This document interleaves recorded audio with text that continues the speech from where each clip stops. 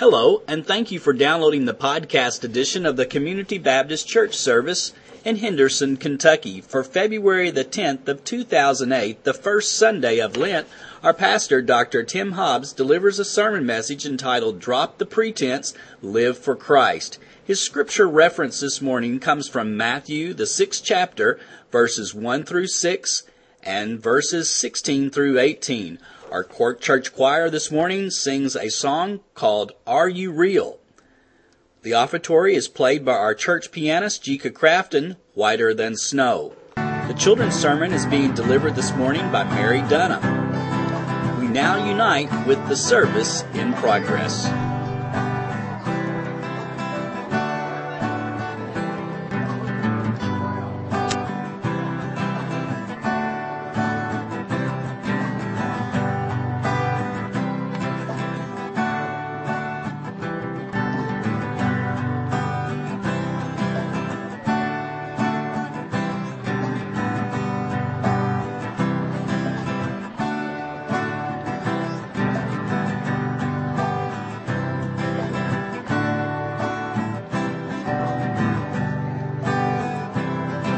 Everybody remain standing. Sing along with us. Stand up. This is what everybody knows. Everybody wake up. I want you to kind of get into it a little bit. Put your hands together.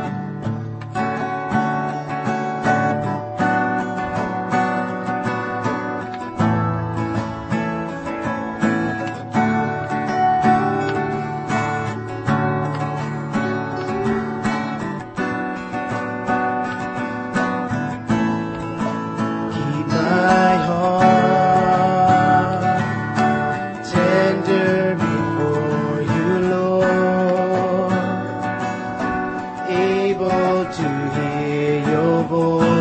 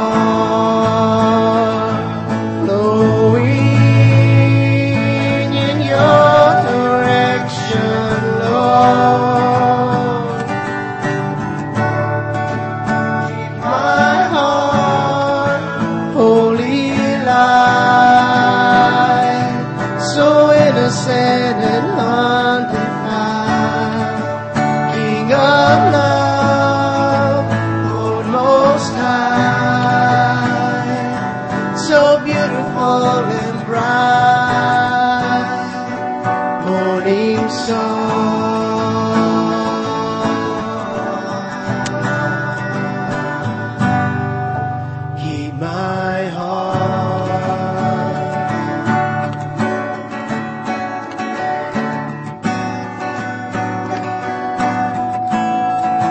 Keep my heart tender before you, Lord, able to hear your voice and follow. Keep my heart yearning to know you more, eager to hear your word and obey.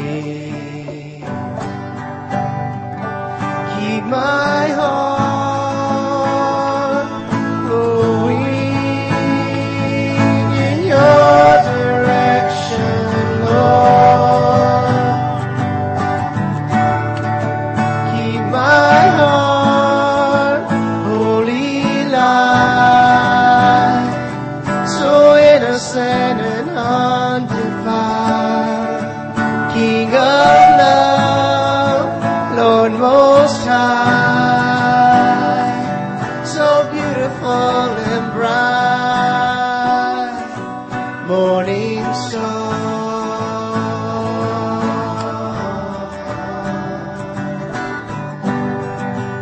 Keep my heart.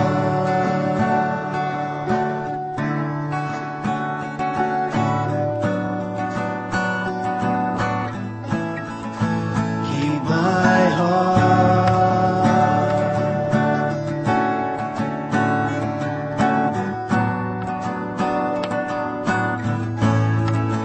Keep my heart.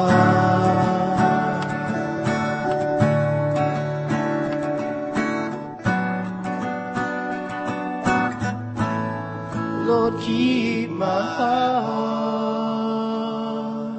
Let's pray. Oh God, we do pray that you would keep our hearts tender and open to you, oh God. We come to you this morning lifting your name on high because you are the Lord of lords and the King of kings. You are the creator of all this world and all this universe. You are our hope. You are our sustainer and Lord. You are our friend and our brother. And so we praise you, O God, for your presence in our lives. We come to you today confessing that sometimes our lives are not lived in the way that they should be, nor are they lived in the ways that we profess them to be. And we pray for your forgiveness for that. Sometimes we do things that we do not believe, and sometimes we say things that we do not believe. But God, you are a forgiving God. And we've come to you praying for your forgiveness and praying that you would empower our hearts to hear your word and hear your voice and obey you in our lives and follow the path that you have laid out for us. Be with us, O God, today as we worship you in spirit and in truth. For we pray this in Christ's name. Amen.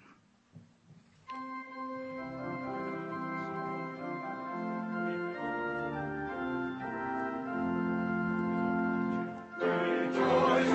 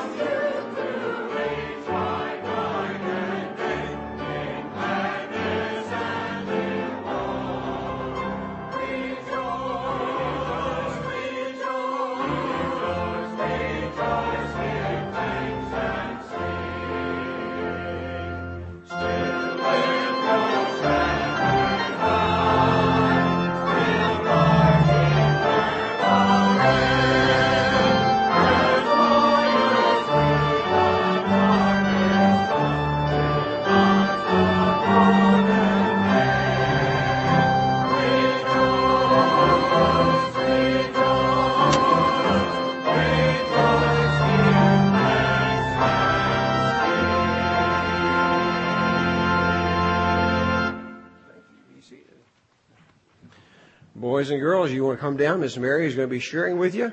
We do want to remind you of your event right after worship. We had great attendance and Bible study for kids, and to me, that's one of the best things we do. And one of the best thermometers of a church, I think, is Bible study. And that is great. Also, we want to remember those traveling back with us. You'll hang on to that in a minute, and they're going to get that for you. Those traveling back from Orlando, they'll be coming back whenever they're coming. We have a lot of folks gone today with our cheerleaders who are there for the national big competition that you see on ESPN.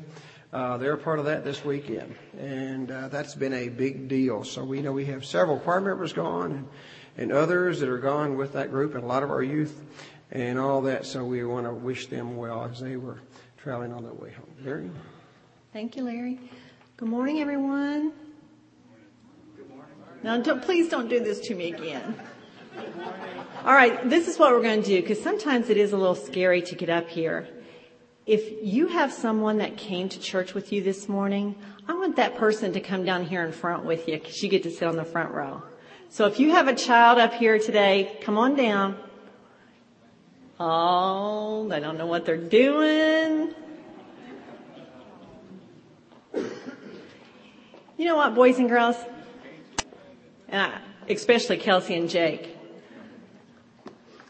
I got up real grouchy this morning.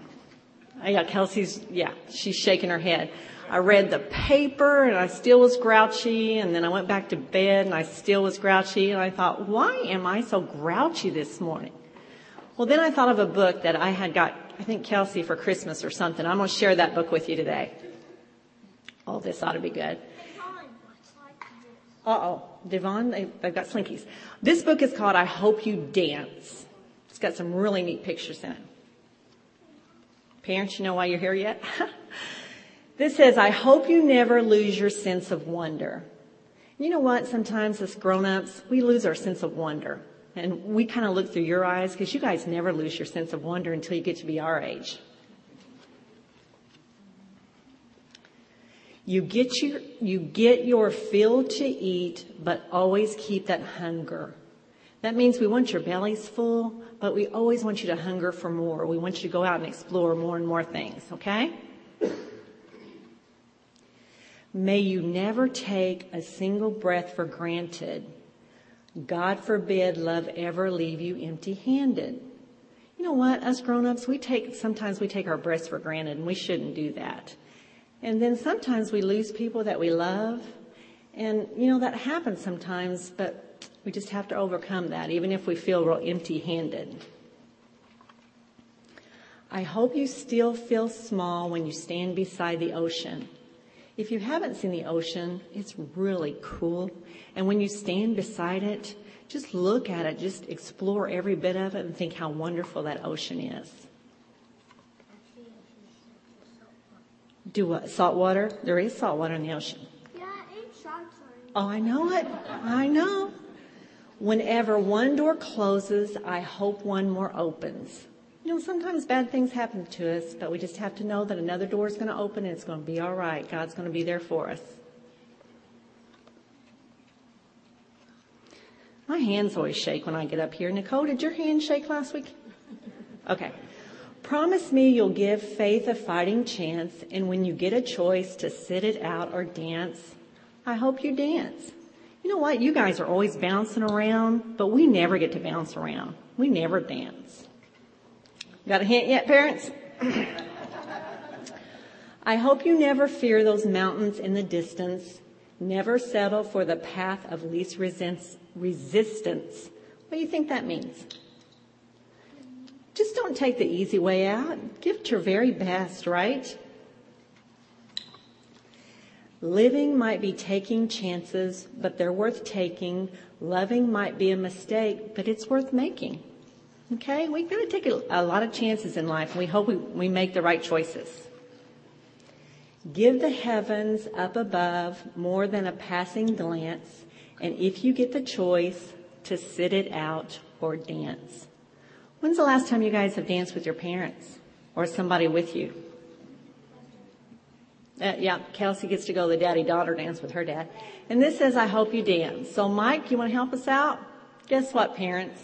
You get to stand up and dance with your kid just for the first verse. So we're going to dance with our kids this morning, something we don't do enough of.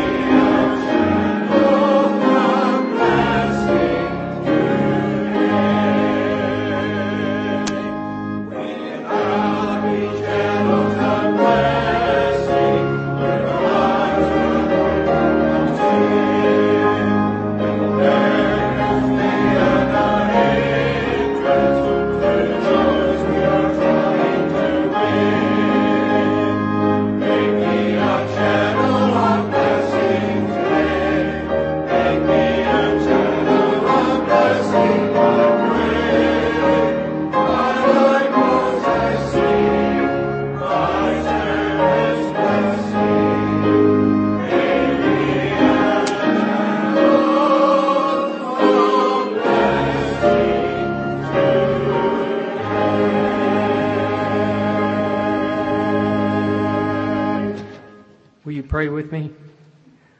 Oh God, as we come to this time in our worship service, our prayer is that you might make our church a channel of blessing. Our congregation might be a blessing to the community around us.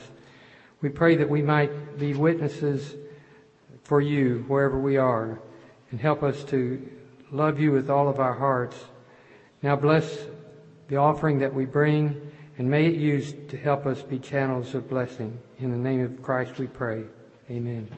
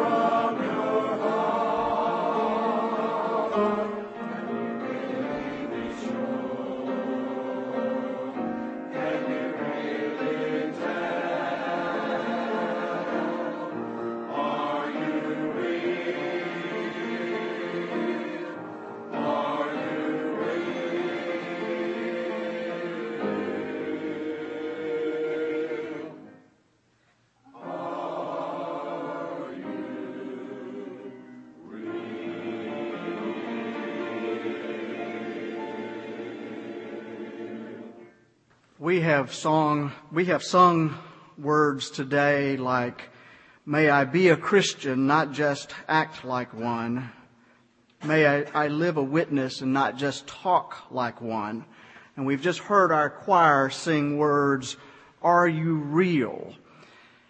So you may deduce from these words that we have sung today that our subject for this morning on this first Sunday of Lent is hypocrisy. And you know, I almost feel sorry for hypocrites sometimes, don't you? I mean, think about it. Everybody hates a hypocrite. Everybody hates a hypocrite. We may be able to tolerate a wide variety of diverse groups of people in our society, but one group that does not get our compassion is the group made up of people who publicly stand for one thing, but then they do something else. We may be understanding of a politician or a preacher who solicits gay sex, but not when he's one of the leading gay bashers in Congress or from the pulpit. That kind of hypocrisy turns our stomach. And it somehow troubles us when we see someone who expresses concern about global warming and they drive a Hummer. Or how about the guy who's always talking about tithing but gives a paltry percentage of his or her income to the church? Even Jesus didn't like hypocrites. And Jesus liked anybody, just about anybody, didn't he? We're often reminded that Jesus never called anyone a sinner. Do you realize that? It's true. He never called anyone a sinner. He looked past the sin to the person who was caught in the misdeed, and yet still, even Jesus had no sympathy for a hypocrite. Timmy, if you put our scripture up for this morning on the screen, I'd appreciate it. And today's lesson from the Gospel of Matthew, chapter 6, Jesus says, beware of practicing your piety before others in order to be seen by them. For then you have no reward from God. So whenever you give, do not sound a trumpet before you as the hypocrites do in the synagogues and in the streets, so that they may be praised by others. Truly I tell you, they have received their reward. But when you give, do not let your left hand know what your right hand is doing, so that your giving may be done in secret, and God who sees in secret will reward you. And whenever you pray, do not be like the hypocrites, for they love to stand and pray in the synagogues and at the street corners, so that they may be seen by others. Truly I tell you, they have received their reward. But whenever you pray, go into your room and shut the door and pray to God in secret. And God who sees in secret will reward you. And then later on in that same chapter, he adds, and whenever you fast, do not look dismal like the hypocrites, for they disfigure their faces so as to show others that they are fasting. Truly I tell you, they have received their reward. But when you fast, put oil on your head and wash your face, so that your fasting may not be seen by others, but by God who is in secret. And God who sees in secret will reward you. Folks, this is not the only time that Jesus criticizes the hypocrites. He did it on a number of occasions, but it will suffice for today. It is very clear that Jesus did not like hypocrites. And the question is, who does? Bishop William Willimon, a Methodist bishop from Alabama, was talking with a man one day about the man's father. And it seems that this man's father was a remarkable man. He didn't have a lot of formal education under his belt, but by staying up late at night, nearly every night, he self-educated himself in the ways of the law. And during the Great Depression, a bank in his hometown hired this man's father to receive and to dispose of the many farms that the bank was foreclosing as a result of the economic hard times of the Depression. Well, his father had always been deeply concerned about the plight of African American farmers, most of whom were sharecroppers. And if you know anything about sharecroppers, you'll realize that their situation was not a whole lot better than slavery. They lived on somebody else's land, and during the winter they had to borrow from the landowner in order to buy food and fuel with loans that were set at pretty high interest rates. And then in the summertime, when the crops came in, the first money was taken off of the top and went to pay back the landowner for the debt that they had incurred during the winter, along with the interest that they owed. And there was never enough money. And so each year these sharecroppers sank deeper and deeper into debt. And so his father would meet with these sharecroppers now that the bank owned the land that they lived on. And he trained them in the most modern farming techniques available. He kept careful records of their crops, and he helped them to get a good price for their work. And by the time he died, by his estimate, 200 African American farmers and their families who had never owned land or a home in their lives were now proud homeowners, landowners, and living by the fruit of their own labor. And when he died, they were forced to have this man's funeral at his home rather than at the Presbyterian church of his town, because they knew that most of the folks who would attend his funeral would be black. And they would not be welcome at the predominantly white church downtown. The man's son said this. He said, "My daddy almost never attended church. He couldn't stand to sit there and watch ushers pass the offering plates on Sunday, knowing how those same scoundrels conducted their businesses during the week, knowing the way they treated people when they weren't all dressed up and playing church." And who could blame him for his anger and his disgust? Jesus would have felt the same way. Hypocrisy. People who say one thing but act in a completely different manner. People who proclaim the love of Jesus, but in their hearts they hate their brothers and sisters. Dr. Leonard Sweet, in his book Carpe Mañana, tells about receiving a telephone call from a highly placed female executive in Manhattan. It seems that this woman wanted his advice as to whether she should have plastic surgery or not. Plastic surgery had become a routine for her peers, and she had had some misgivings about it. So Dr. Sweet talked to her on the phone about this issue of plastic surgery, and he registered his theological misgivings at the concept of a physically correct body. And plus, he wondered out loud about how women who have more than one facelift all start looking the same. I mean, Joan Rivers no longer looks like Joan Rivers. Is this a new form of mummification, he pondered? And when he finally concluded his dissertation, he asked, "So what do you think?" And she replied, "I think I'm going to do it." Well, Sweet admits that he's not much of a counselor. But before she hung up, he asked about her college daughter. And the woman replied, "Oh, she's great. Thanks for asking. She's coming home soon for break. And she told me just the other day that she has a surprise for me." And so he asked, "What do you think it is?" And she said, "I think I know what it is. But what I'm not sure about is whether it's a tattoo or a piercing." And then she said, "Leonard, so help me, if she has either one of those things, I'm going to cut her tuition payments." Now, wait a minute. Leonard's thinking, plastic surgery, which is an extreme form of body modification, is okay, but piercings and tattoos are not. Now that's something for us to think about, isn't it? You say one thing, but you do something different.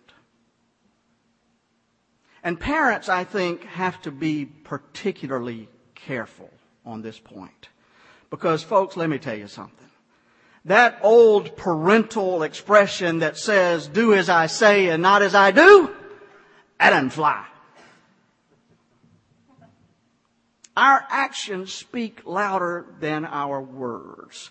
And so parents have to be especially careful. And so do church people. I heard about a pastor who was preaching an impassioned sermon on the evils of television.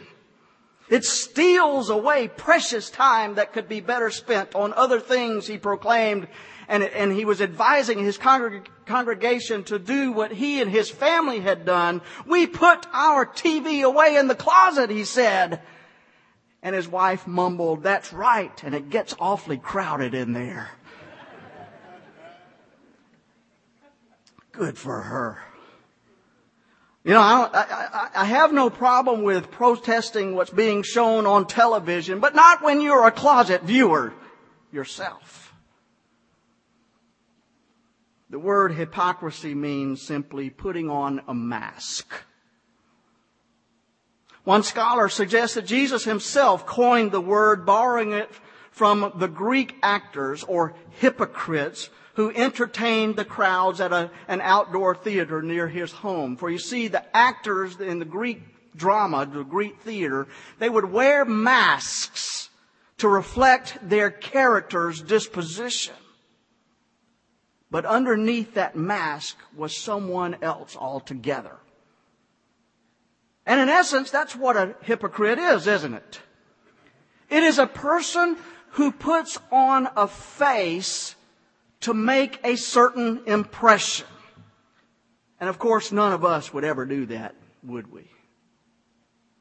Well, most of the time. We might try to impress a client. Or we may try to impress someone that we're attracted to. We may try to impress our neighbor with the kind of car that we drive, or even our fellow church members with our piety or our giving. Hypocrisy is not something that Jesus takes lightly. A number of years ago, a scandal hit the music industry. It seems that the group... I'm going to check your age now. You remember the group Milli Vanilli? All right. See, you know where I'm going with this. Those that do. For those of you who may be either older or younger that don't fit in that category, let me tell you about Milli Vanilli. This was a group, I was going to say a singing group, but that doesn't exactly explain them. And you'll realize that why in a minute. Anyway, they had recently won a Grammy Award for their album titled "Girl, You Know It's True."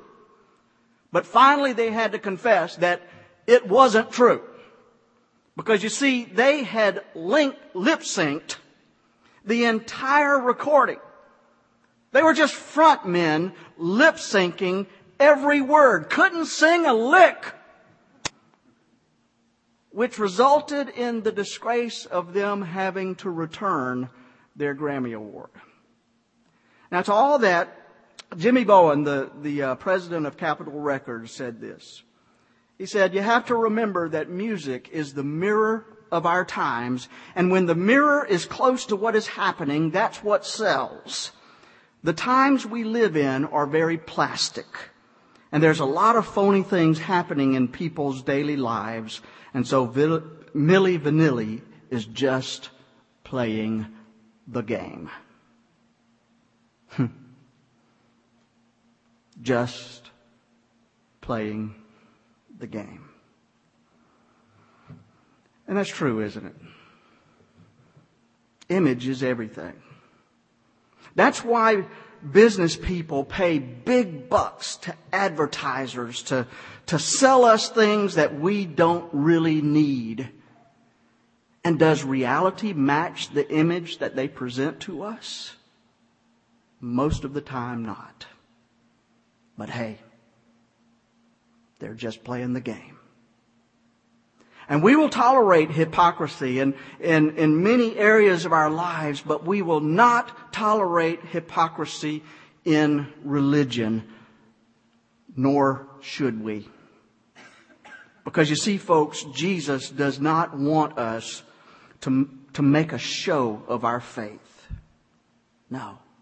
Jesus wants us to be authentic in our commitment to Christ. And that's what this season of Lent that we are observing now is all about. Lent is the 40 days leading up to Easter, excluding Sundays, in which we prepare ourselves spiritually to celebrate the most important event in Christian history, and that is the resurrection of our Savior. And we prepare ourselves for this wonderful event by taking a good hard look at our lives and determining, what do I need to do to live the life that Jesus has called me to live? And then we do it. In a word, it is about repentance. And repentance is one of those churchy words that basically means turning things around. I'm doing this, I'm going my own way, and it's not God's way, and now I am turning things around, and I'm doing that, and I'm following the path that God has laid out for my life. That's what repentance means. And that's what Lent is all about. It is about dropping the pretense. It is about living the Christ-like life to the best of our ability and not worrying about what anybody else thinks of us. Even though we are in this treasured fellowship, in a sense, it's just us and God. And so we are humbling ourselves in the presence of complete holiness, and we are praying along with the psalmist who said, "Search me, O God, and know my heart. Test me and know my anxious thoughts. See if there is any offensive way in me, and lead me in the way everlasting." My friends, our focus during this season of Lent is not upon ourselves. It's not about us. That's why Lent is often associated with self-denial. That's why many people give something up that we want or desire. It's not about us. It's not focusing on us. But instead, during this season of Lent, our focus is on the cross and upon the Christ who died there. The one who, in the words of Paul, made himself nothing, taking on the very nature of a servant, being made in human likeness and being found in appearance as a man. He humbled himself and became obedient to death, even death on a cross. My friends, there was nothing phony about Jesus, and there was no desire in his life to impress anyone else. He was real to the very end, and that's what he wants from us as well. Like our choir sang just a moment ago, are you real? He wants for us to be real for the sake of Jesus Christ. It was late November 1943. The United States Navy and Marines had spent 3 days attacking the Japanese stronghold of Bedio in the Pacific, in the bloodbath that came to be known as the Battle of Tarawa.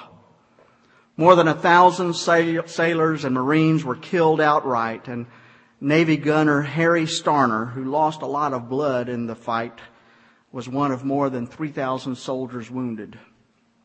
So as the medics gave Starner a life-saving transfusion, he looked at the label on the plasma bag, and he saw, wonder of wonders, his own name.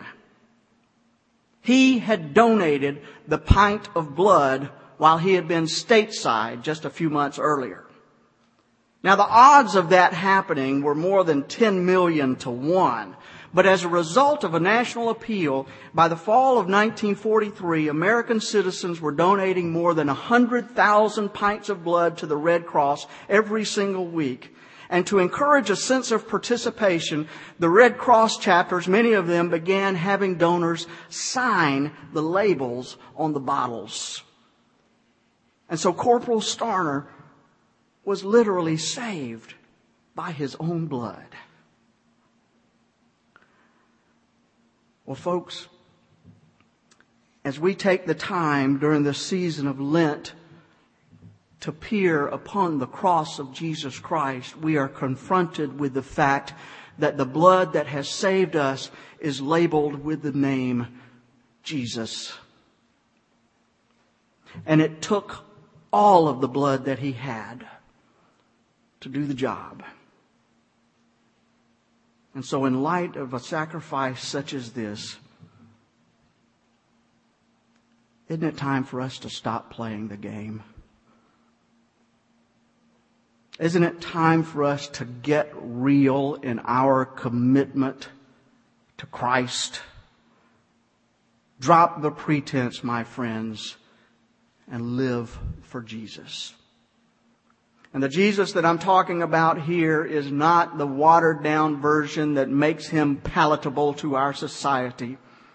I'm talking about the radical Jesus that calls on us to live radically good lives, breaking down the barriers that separate one human being from another, breaking down the prejudices that prevent us from loving our brothers and sisters as we should, responding to evil with good, making peace and not violence, and living humble lives and not lives constantly trying to impress others.